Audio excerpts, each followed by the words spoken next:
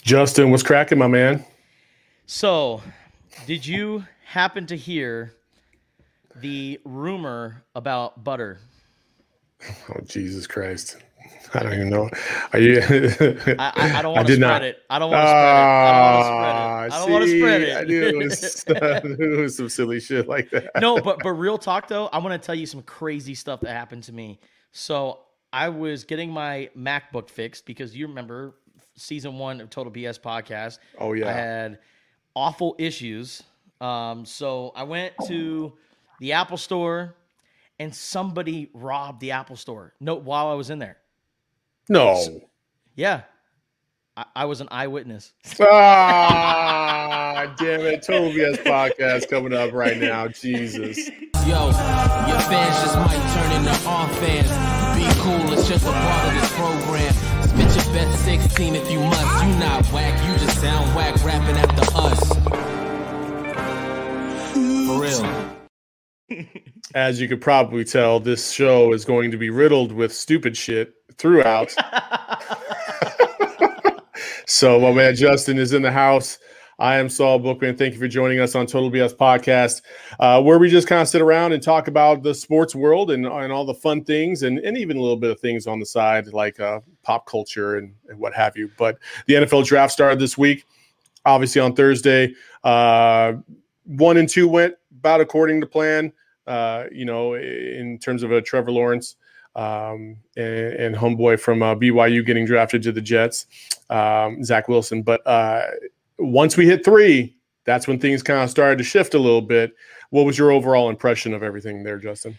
That number 3 pick was the one that I had my eye on because of what was going on in Green Bay. And we'll talk about that coming up in just a little bit. But I saw the San Francisco 49ers have that number 3 pick. I heard Aaron Rodgers not being happy with where he's at in Green Bay. Well, Aaron Rodgers played at Cal. He's a Cali guy. I was certain that the 49ers were going to make a blockbuster trade and they were going to trade that pick to Green Bay, get Aaron Rodgers to come back home and be a San Francisco 49er. But then they kind of shocked the world and picked Trey Lance, the quarterback out of North Dakota State, who's got a great story, athleticism. I mean, he's built like a truck and he can run, but he can also sling the ball too. So I'm really excited about what Trey Lance can do as a 49er. But, man, I did not think that they were going to take a quarterback. I really thought that they were going to draft somebody else, or excuse me, they were going to trade that pick and then get Aaron Rodgers. But Trey Lance, I like the pick. Ooh, I don't know if I like the pick at all in terms of, he's an unknown commodity, right? I'm sorry, I'm trying to figure it out. People said that about Carson Wentz too, right? Because he was at North Dakota State, was this high-level quarterback, and he ends up going number 2. And, say what you want about Carson Wentz, but at one point in time, that man was leading the MVP race before he got hurt. Yeah, and everything kind of fell apart after that, for sure. He hasn't been the same since. I don't know. Steve McNair was the last one before Carson Wentz to perform at a high level from a Division II school. Rest in peace. But I don't know. It always causes me concern when you take a quarterback from a league that's just it's just whatever. I don't know. I wasn't a big fan of that pick. In terms of the draft movement overall, it was okay. I think honestly the biggest winner of the day was the Chicago Bears and taking Justin Fields, in my opinion.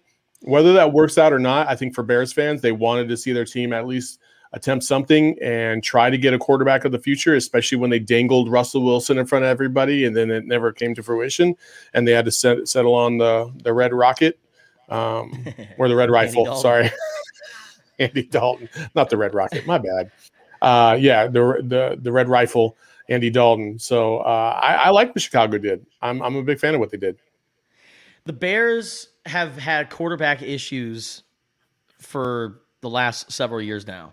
They have not had a steady quarterback.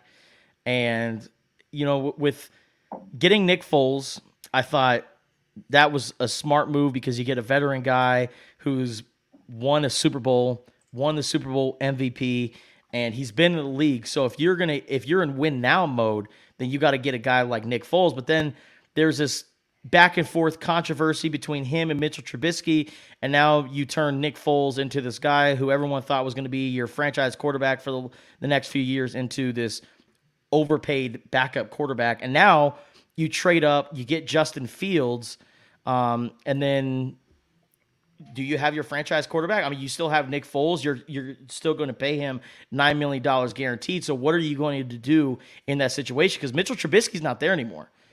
Mitchell Trubisky's in Buffalo. So the quarterback room isn't as crowded as a lot of people seem to think. Like, a lot of people I've seen on Twitter think that Mitchell Trubisky is still on Chicago for some weird reason. But Justin Fields, to me, was the second best quarterback in this draft, in my personal opinion. I thought Mac Jones was great because he had Jalen Waddle, he had Devontae Smith, and all these, number of talented wide receivers that come out of Alabama. But that's no knock on Mac. It's just, I do believe that the quarterbacks that are in this draft, when you look at Justin Fields and what he's accomplished at Ohio State and his athleticism and his skill set and how it complements the direction of where the NFL is going with offenses, to me, I just thought Justin Fields behind Trevor Lawrence was the second best quarterback. And that's why I'm surprised he didn't go higher. And when I saw the San Francisco 49ers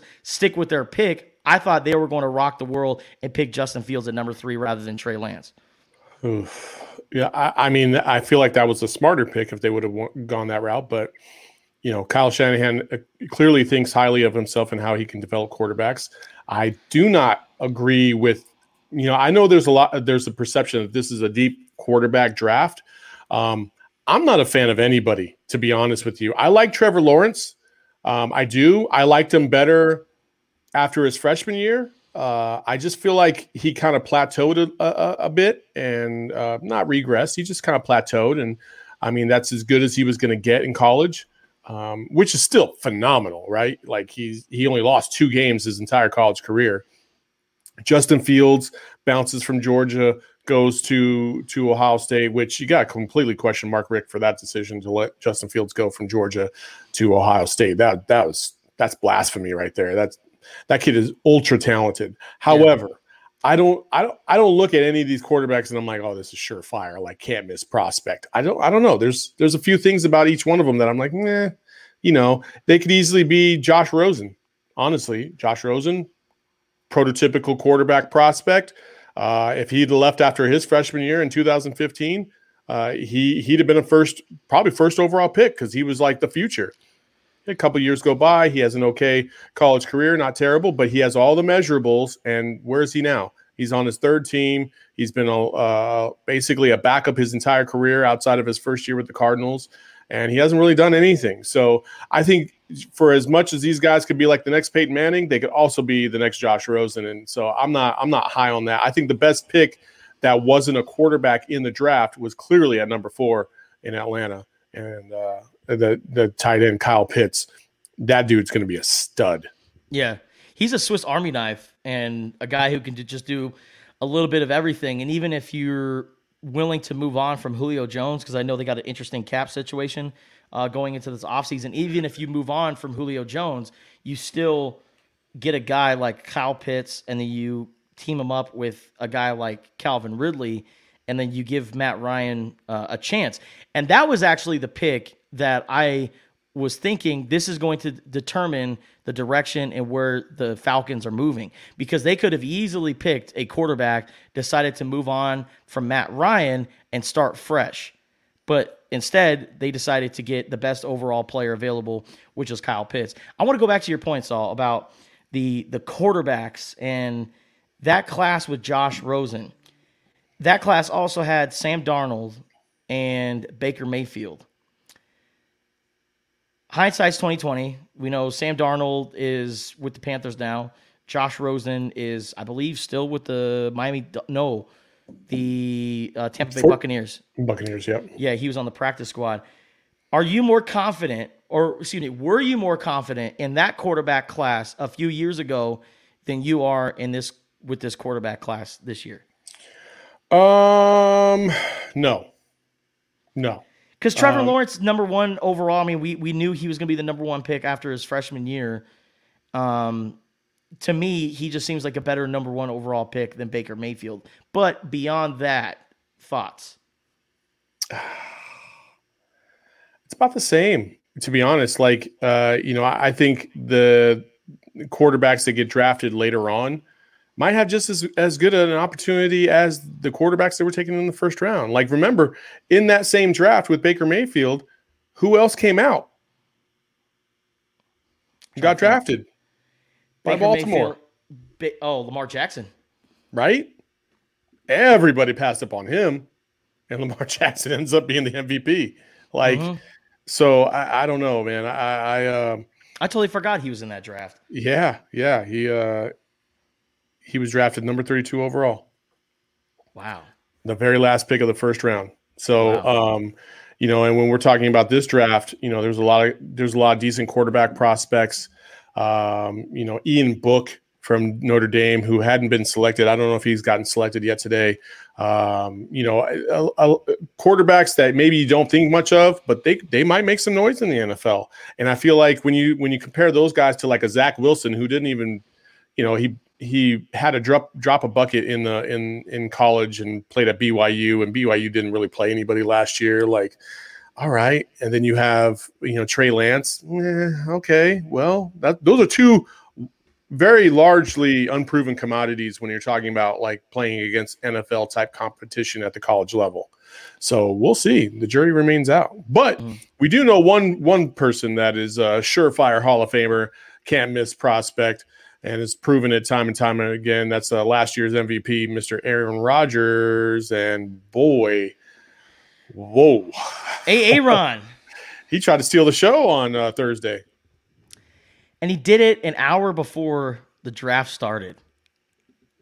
You just sit there and you shake your head because, out of all the times that you could have decided to make a move and get the franchise to ship you off or make a deal, you do it an hour before the draft. He looked at Tim Tebow because Tim Tebow earlier that day had a workout with the Jacksonville Jaguars to be a tight end, which I really want to see happen. I'm telling you what, the Jacksonville Jaguars, I mean, really the whole state of Florida is going to be an interesting scene in the NFL next year because you have Tua, Jalen Waddle, and the Miami Dolphins and the direction that they're going. You got the defending Super Bowl champions with the Tampa Bay Buccaneers, and then you have that team. Man, listen, I think going back to Aaron Rodgers, though, he's going to retire. Oh, he's going to retire. No, and then he's going to come back. No, he's going to do exactly what Rob Gronkowski did, but he's not going to sit out for a year. He's going to retire and going to find a way to come back and go with another team. I don't know what's going to happen, but if what I'm reading is true, and Adam Schefter came on ESPN right before the draft, all huddled in his big old coat, and was like, Aaron Rodgers is disgruntled. He wants out. If Schefter says it, it's got to be true. And listen, I don't. How do I explain this? I kind of feel for Aaron Rodgers. I really do, because look at what happened in the NFC Championship. I would have been gone right after that point when they kicked the field goal instead of going for it and then giving the ball back to Tom Brady with just a couple minutes left in the game. That right there says, like, okay, we're not playing to win. In previous drafts, you have not drafted wide receivers. You have not been proactive in the market to give me weapons and make our offense all around better. Even though we've been competitive, we've been in tight playoff games, and we've had deep runs, this front office has not done enough to get the Packers over the hump. And if I'm Aaron Rodgers, I would have been gone yesterday. Seriously. And where will he go? I was thinking the San Francisco 49ers, but who knows? But I think it's for sure a 100% thing that Aaron Rodgers has done in Green Bay. But ooh, all right, okay, hot take. You taking that action in Vegas? No. No, because you never know. I was 100% certain that Russell Wilson was going to be gone from Seattle, and I thought he was going to be the next quarterback of the Chicago Bears. And then next thing you know, Pete Carroll comes out on a podcast or an interview and says, "Look, all the issues that we had with Russell, we patched it over. Russell's our quarterback, and we're ready to move on." Pete Carroll is very much a good salesman when it comes to that kind of stuff. I don't know. In both of those scenarios, money plays a big factor. Number one, with Russell Wilson specifically, after this year, then if Seattle wants to move on, they won't have to pay such a high cost in order to get rid of him. I think it's something like $43 million or something like that. I can't remember the figure, but it's more lucrative for them to hold on to him this year and then get rid of him than to have gotten rid of him this year. With Aaron Rodgers, the same thing. The Packers would take a $22 million hit if they released him before June 1st. That plays a factor. That absolutely plays a factor. So I think Aaron Rodgers is going to get moved. I don't, because he doesn't want to talk to these dudes. They've come over, they've tried to, smooth everything over, and Aaron Rodgers is like, "Yeah, I hear you, but still, go F yourself." Like, I don't like it here. This isn't the first time that the Green Bay Packers have completely, jaded a legendary quarterback. They did the same thing with Brett Favre, got rid of him. He went to the Vikings or the Jets and then the Vikings. And so it's not unusual for that franchise to completely gaff this. So I think they're going to wait until after June 1st. And then I think Aaron Rodgers is going to get traded to the Denver Broncos. That's what I think is going to happen. Oh man, don't say that. I know you don't want to hear that, buddy, but I think that, and that was the rumor. They had all but done the deal on draft night, according to several sources, to go to Denver. But I think it made more sense to just wait another month, let June 1st pass by, let the Green Bay Packers be able to save that $22 million, and then ship Aaron Rodgers off to Denver, where he can try to rekindle some of that Peyton Manning magic. And then get Teddy Bridgewater. Like, what do you get in return if you're the Green Bay Packers? I don't think you're willing to get.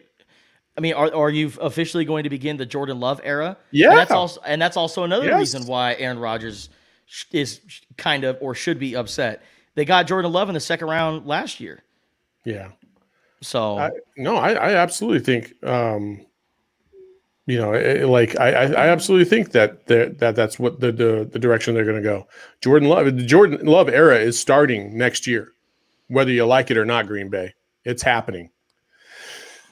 So we'll see. Moving on to other topics, the National Basketball Association is winding down. Only 2 more weeks left in the season.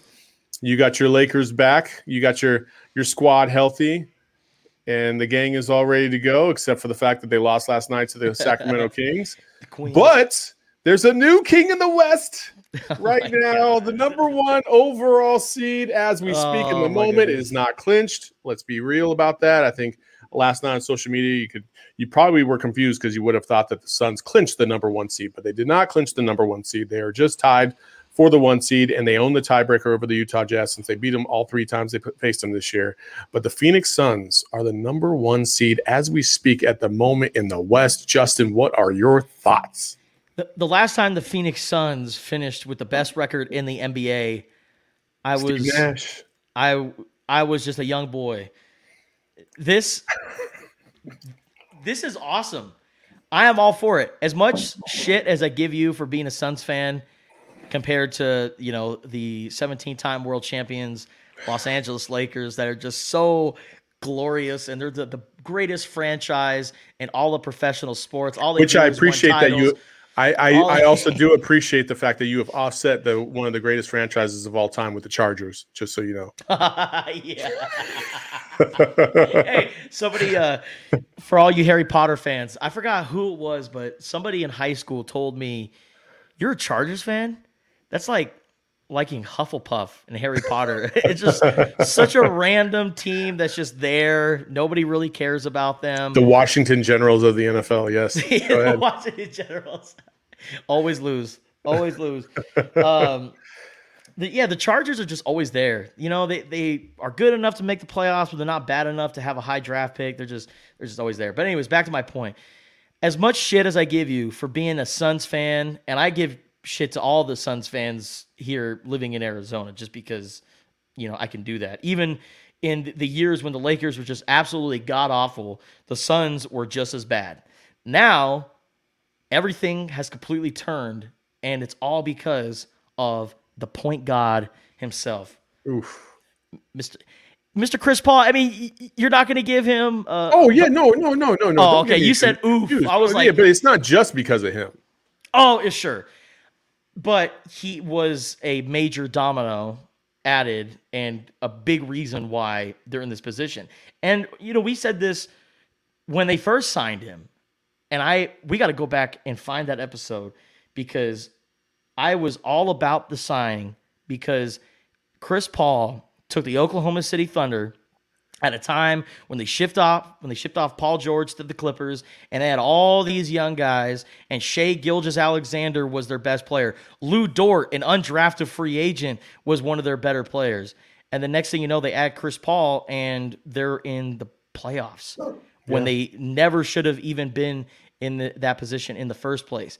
The Phoenix Suns go 8-0 in the bubble. They look great. Devin Booker is looking like this young, high-profile scorer. DeAndre Ayton is starting to mold into a walking double-double. All they needed was just that veteran who could control everything, but also be that mentor to these young guys in the locker room. And what Chris Paul has done to that culture is just great. And also, I think a big guy that should get some credit that doesn't get a lot of credit, at least from what I've seen, our guy Monty Williams, the head coach. Oh yeah. No, I mean the franchise as a whole is completely it's great. Turned around. You know, it's completely turned around. Monty Williams is a big factor in that. So is James Jones. Those each could be executive and coach of the year. And Chris Paul should definitely get some love for the MVP conversation. I think, honestly, I'm biased, obviously, but I think behind Jokic, I think it's Chris Paul. I don't think there's another player in the league that has meant more to his team than Chris Paul. Chris Paul coming in and really educating this team on what it takes to be a winner, okay? The professionalism day in, day out. It's something to come from a coach, right? It's something to come from Monty Williams. And it helps that Monty Williams was a former player. Let's be real. But Monty Williams was never like an all-star. He wasn't like an elite player, right? Chris Paul is. And so when you have somebody like Monty Williams who has been there, done that, but not at that level and hasn't had to carry that burden like Chris Paul has as a franchise leadee, it means a lot. And then you bring in Chris Paul, and Chris Paul is like, okay, Monty's telling you this, and this is how you're going to get here, and this is why it matters, and this is what I do to get there. And so when you put those two pieces together, now you have a Devin Booker who's like, oh, okay, that's what it takes to be elite. Mikal Bridges coming around like one of the best defensive players in the country. Also, a future star. DeAndre Ayton's defense has been phenomenal this year. He's one of the best defensive bigs in the league now. And I don't know if we ever thought we would see that at some point. When his offense finally catches up, he's going to be a phenomenal player. Wasn't that one of his biggest knocks coming out of college? Defense, he's a great player, but man, that defensive motor. Yeah, I'm not sure. Yeah, and that's because Sean Miller teaches the pack line defense, which is a trash defense. I don't like it, but anyway, and so you put all those things together, and now you see the impact that Chris Paul has, and that's why I think Chris Paul has the influence. Now, I will also say this: Devin Booker deserves some of the love here. You know, he's been doing it for half a decade, all by himself, basically. And now that Chris Paul's in the fold, you can see it. You know, we got into a discussion last week on the Sun Solar Panel podcast. We talked about the fact that Devin Booker was, basically coming down the stretch. It was a 1-4 ISO, four guys basically straddling the baseline, and then Devin Booker at the top, one-on-one. And when they played the Bucks, it just didn't work. He got lucky, he got bailed out by a foul. He had a free throw. They win by 1 against Milwaukee. And I'm not a big fan of those possessions because I feel like it's too easy to predict what Devin Booker's going to do. CP3 of late, especially this week against the Knicks specifically, man, and against, he's that added piece, and he can make a variety of different decisions. He can score on you, he can pass, he's going to find the open guy, he's going to set guys up for success. And I think that was the missing piece. And so now you have 2 pieces of the puzzle who can come through in the clutch.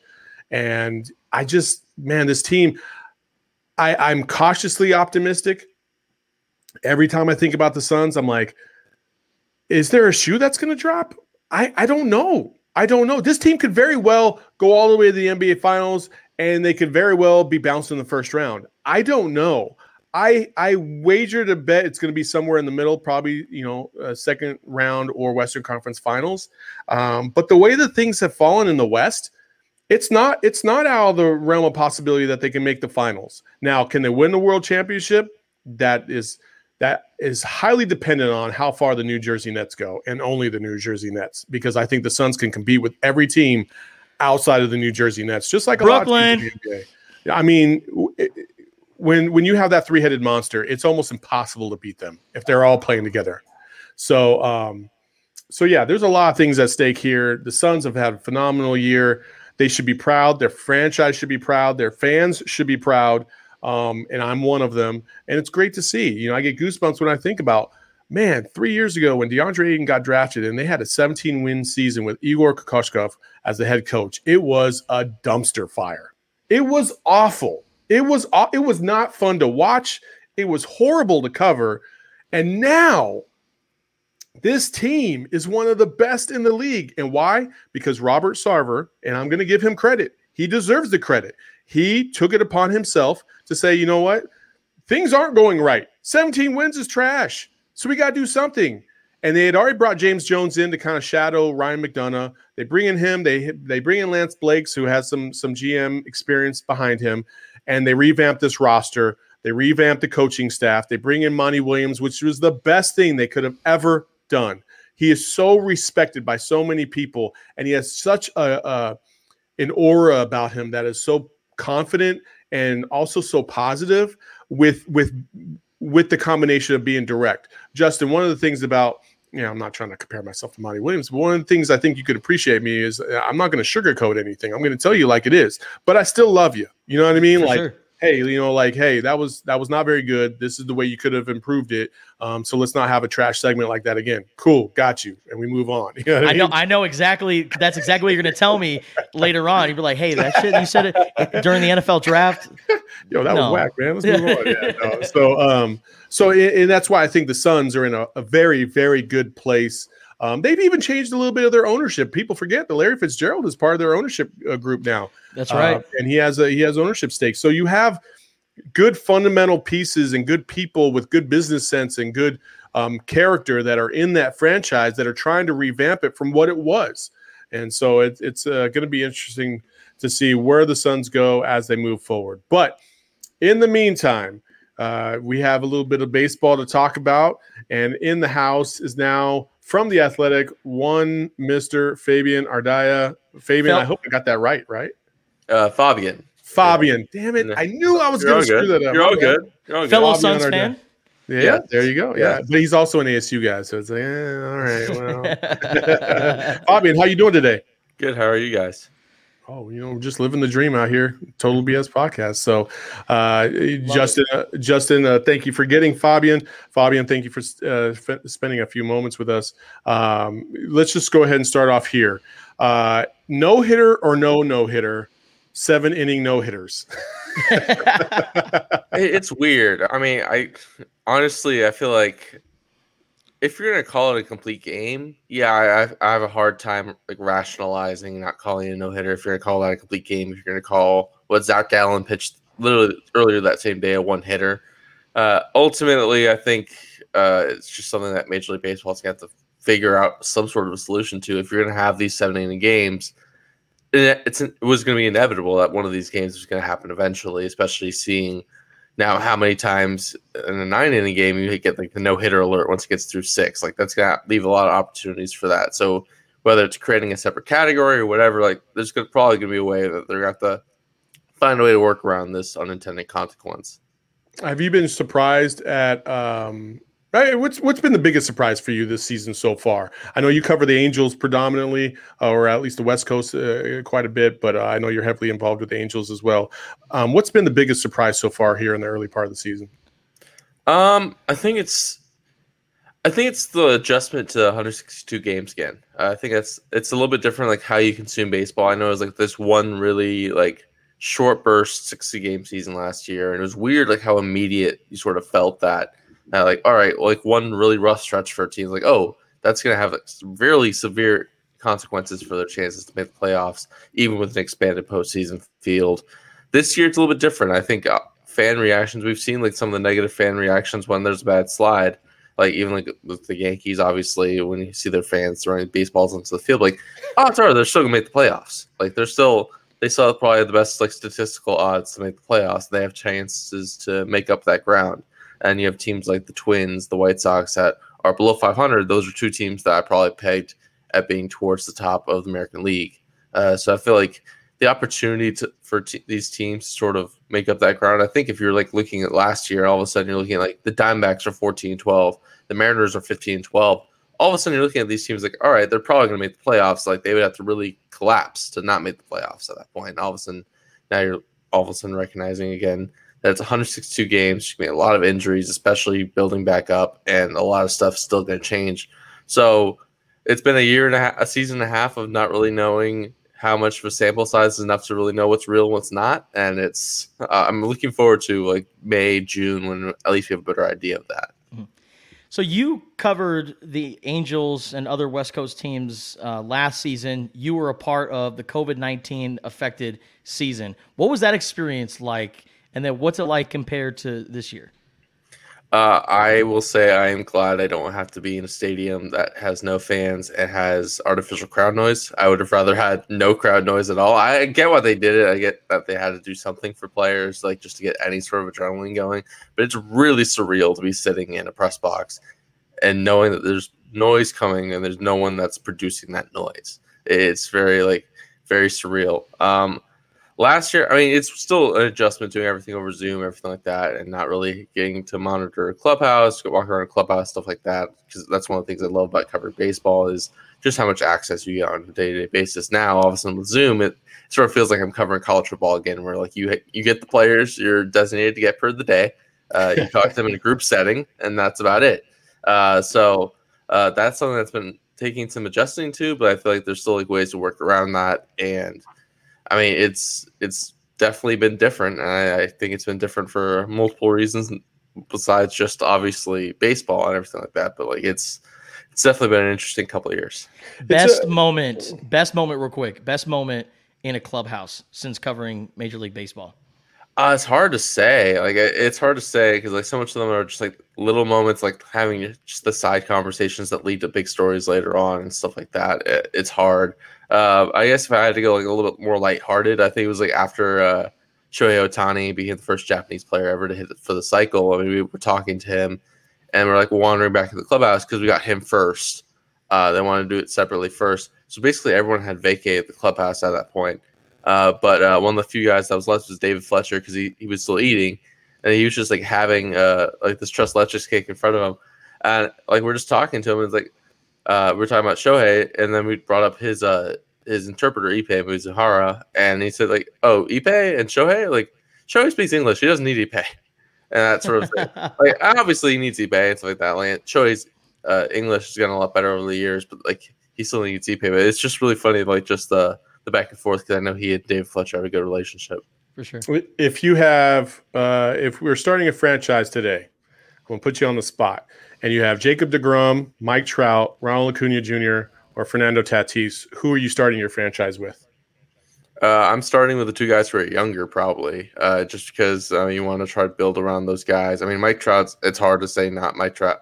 Hard not to say Mike Trout. I mean, Jacob deGrom's pitching at a level that we haven't seen in years, but I mean, he's 33 years old.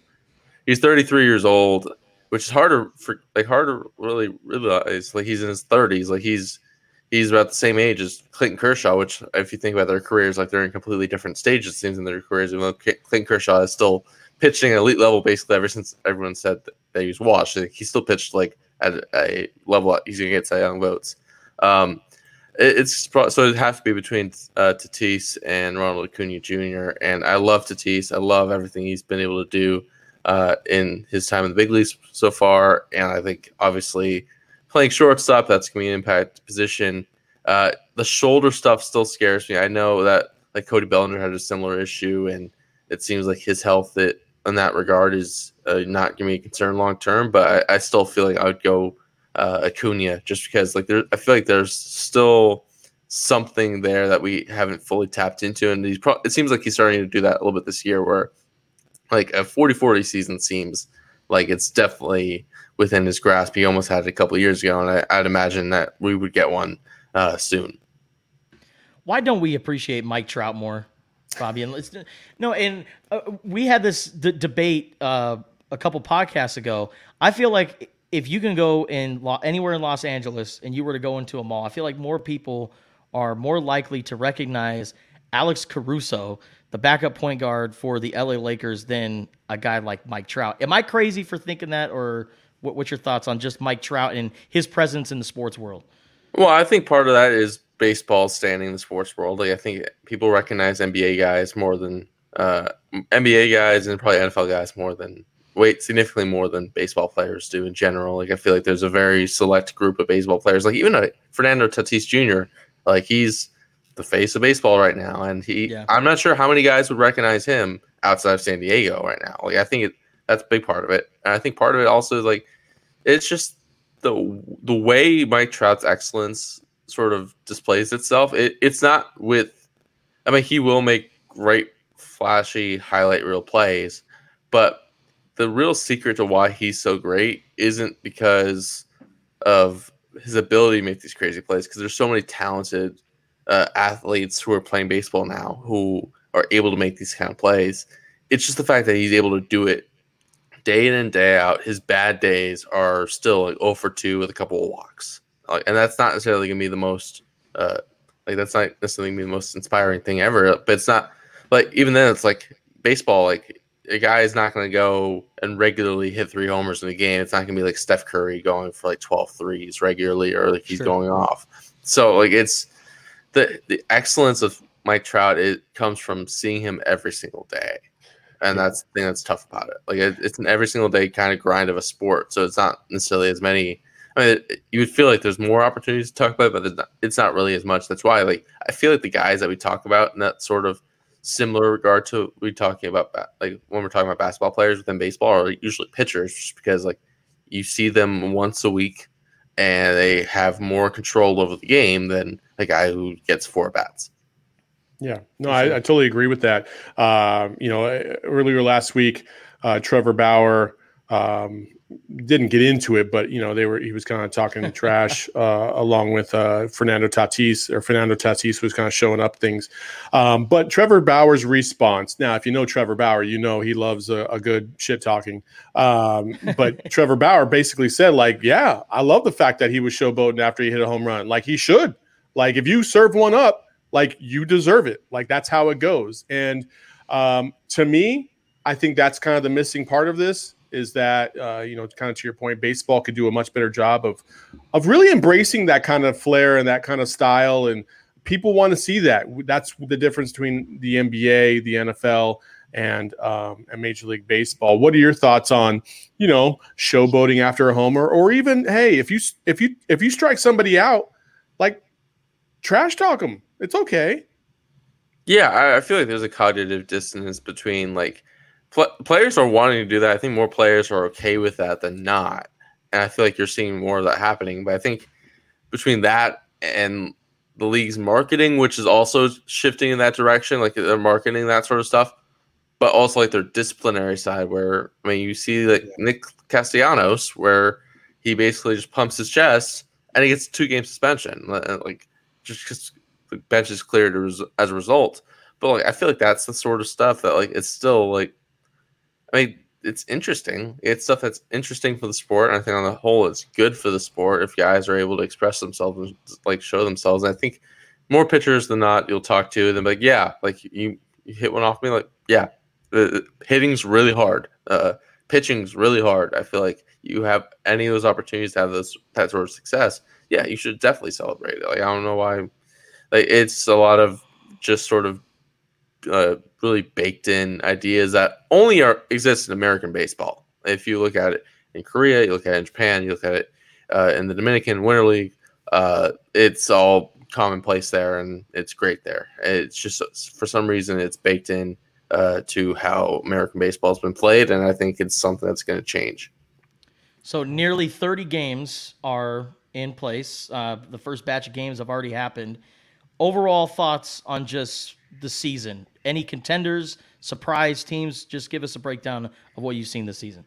I know they haven't been able to hit for a week, but I still think, I mean, the Dodgers have been a juggernaut for ever, and especially the last couple of years. And just seeing what they did this winter, having them take a look at what the Padres did, and then their reaction is to blow past the luxury tax when no one else will. Like, that shows like they see that this is their time, and I mean it seems like they're destined to do that right now. I mean, they've had a lot of injuries, especially to their bullpen. That's going to hurt them a lot. They haven't had Cody Bellinger for most of the year, but when that lineup's really firing, you're going to have Mookie Betts, Corey Seager, Cody Bellinger, and then Justin Turner, Max Muncy. Like, that's, and then keep going down the list. Like, Will Smith is one of the most underrated players in the game. Like, yeah, that's going to be really hard for anyone to compete with. I think you're seeing some of the other teams that we thought of in that light. Like, they're also off to really bad starts often. Like, the Yankees are off to a really bad start. The Braves are off to a really bad start. I mentioned before the Twins and the White Sox aren't off to great starts. So it's stuff that's going to sort itself out. But I feel like the talented teams I still believe in, just because like they have so much talent, and the Dodgers are sort of at the top of that list. Awesome. Well, Fabian, we appreciate you joining us here today on the Total BS podcast. Thanks for your insights, and thanks for taking us a few minutes with us. Of course. Thanks for having me. All right. That's Fabian Ardaya. You can find him on The Athletic.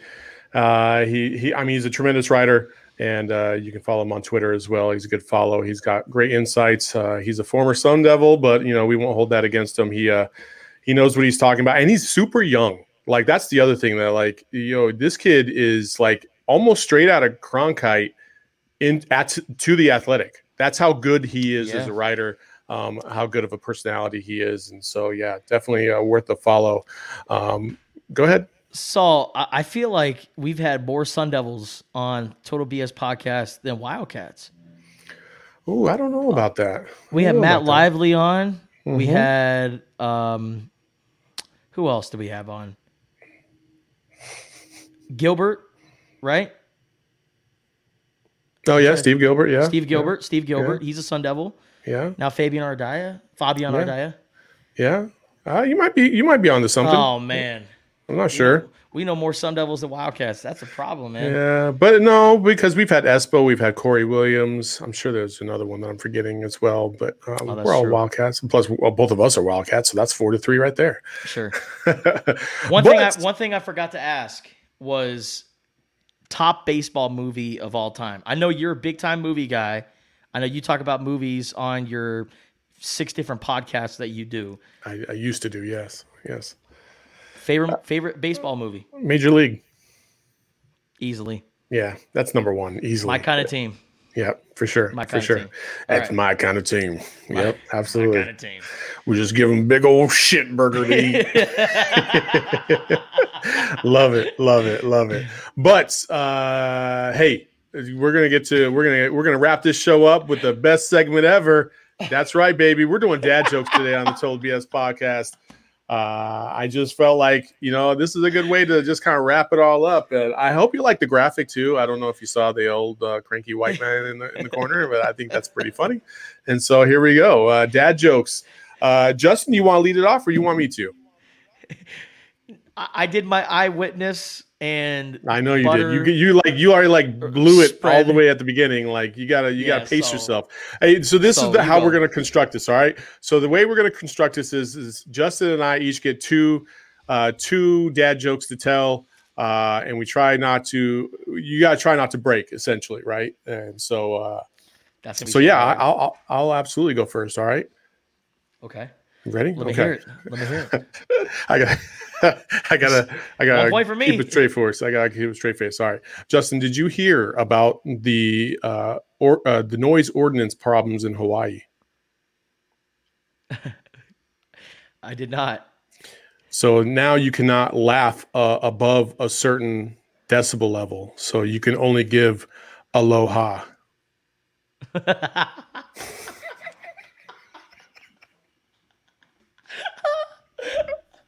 Oh man.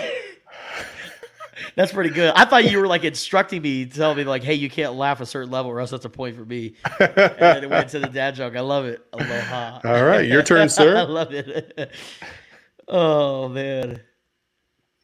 I have so many. Do you know Mike Tyson's favorite rock band?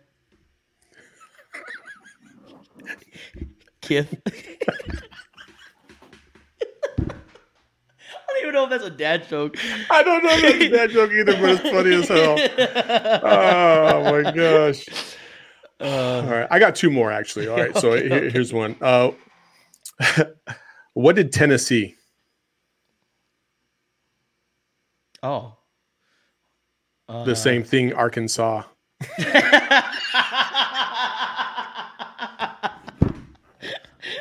Oh my goodness. Oh yeah, go ahead. Okay. What do you call a teddy bear without teeth? A gummy bear. That's a good one. I like that. I like. Why do some couples go to the gym? To work things out? They want their relationship to work out. Yeah. I was close. Nice. All All right. right, last one, Justin. What you got? Oh man. All right. I used to run a dating service for chickens, but I was struggling to make hens meet. No, that didn't stick. That didn't stick. All right. One more. You only get three, man. You only get three. Damn. You got to use that for next week. Oh man, Justin, that was fun. That was good. Nice little segment, nice little light note to end the show on. But as always, folks, this is the Total BS podcast, and you, Justin, tell them where to find us. The official center of dad jokes. You can find us on Apple, Spotify, Google Podcasts, any podcasting platform that you listen to podcasts. We are on it. So search Total BS Podcast, smash that subscribe button, leave a rate and review, share with all your friends, and also please follow Total BS Podcast on all social media platforms and subscribe to our YouTube and Twitch page. Also, selfish plug. We got to congratulate our man Justin Spears for getting back on the air this upcoming was it this upcoming week or this upcoming week on Monday? Week? Yeah, it is back going on down. ESPN Tucson, back on his show 3 to 6 every single day, Arizona time. So if you get a moment to go stream it, you should definitely check it out. It's always good content, especially if you're a U of A person, because that's basically all they talk about. So that's all we talk about. And Saul will be a guest depending on when he's available. Hopefully it's weekly. I want him daily, but I know he's a busy man. But the thing that I love about all the platforms that we have is that we can all get to share with each other. And Total BS Podcast is going to be on live radio. So Total BS is going to be everywhere, but you also get your dose of Total BS every Saturday morning at 10 a.m. So thank you for the plug, man. I appreciate it. Of course, man. Proud of you. I'm happy it all worked out and you got back on the airwaves. And Ari Farang is a good friend of the show. He's been on for the draft special that we did, and he's hilarious. He's got great insights. He's very witty. And he also does great work with the Nova Home Loans Bowl, the Arizona Bowl. Mm-hmm. Wait, the Arizona Bowl, right? Yeah. And so I'm excited to hear you guys get back to it, and I'm happy for you. I know you were itching to get back to doing something like that again, so that'll be great. But until next time, we got a lot of things coming your way, and as usual, just you can subscribe and listen to the show and the podcast, and we'll be back next week for some more Total BS. Until next time, we'll see you when we see you. Peace. Yo, your fans just might turn into our fans. Be cool, it's just a part of this program. Spit your best 16 if you must. You not whack, you just sound whack rapping after us.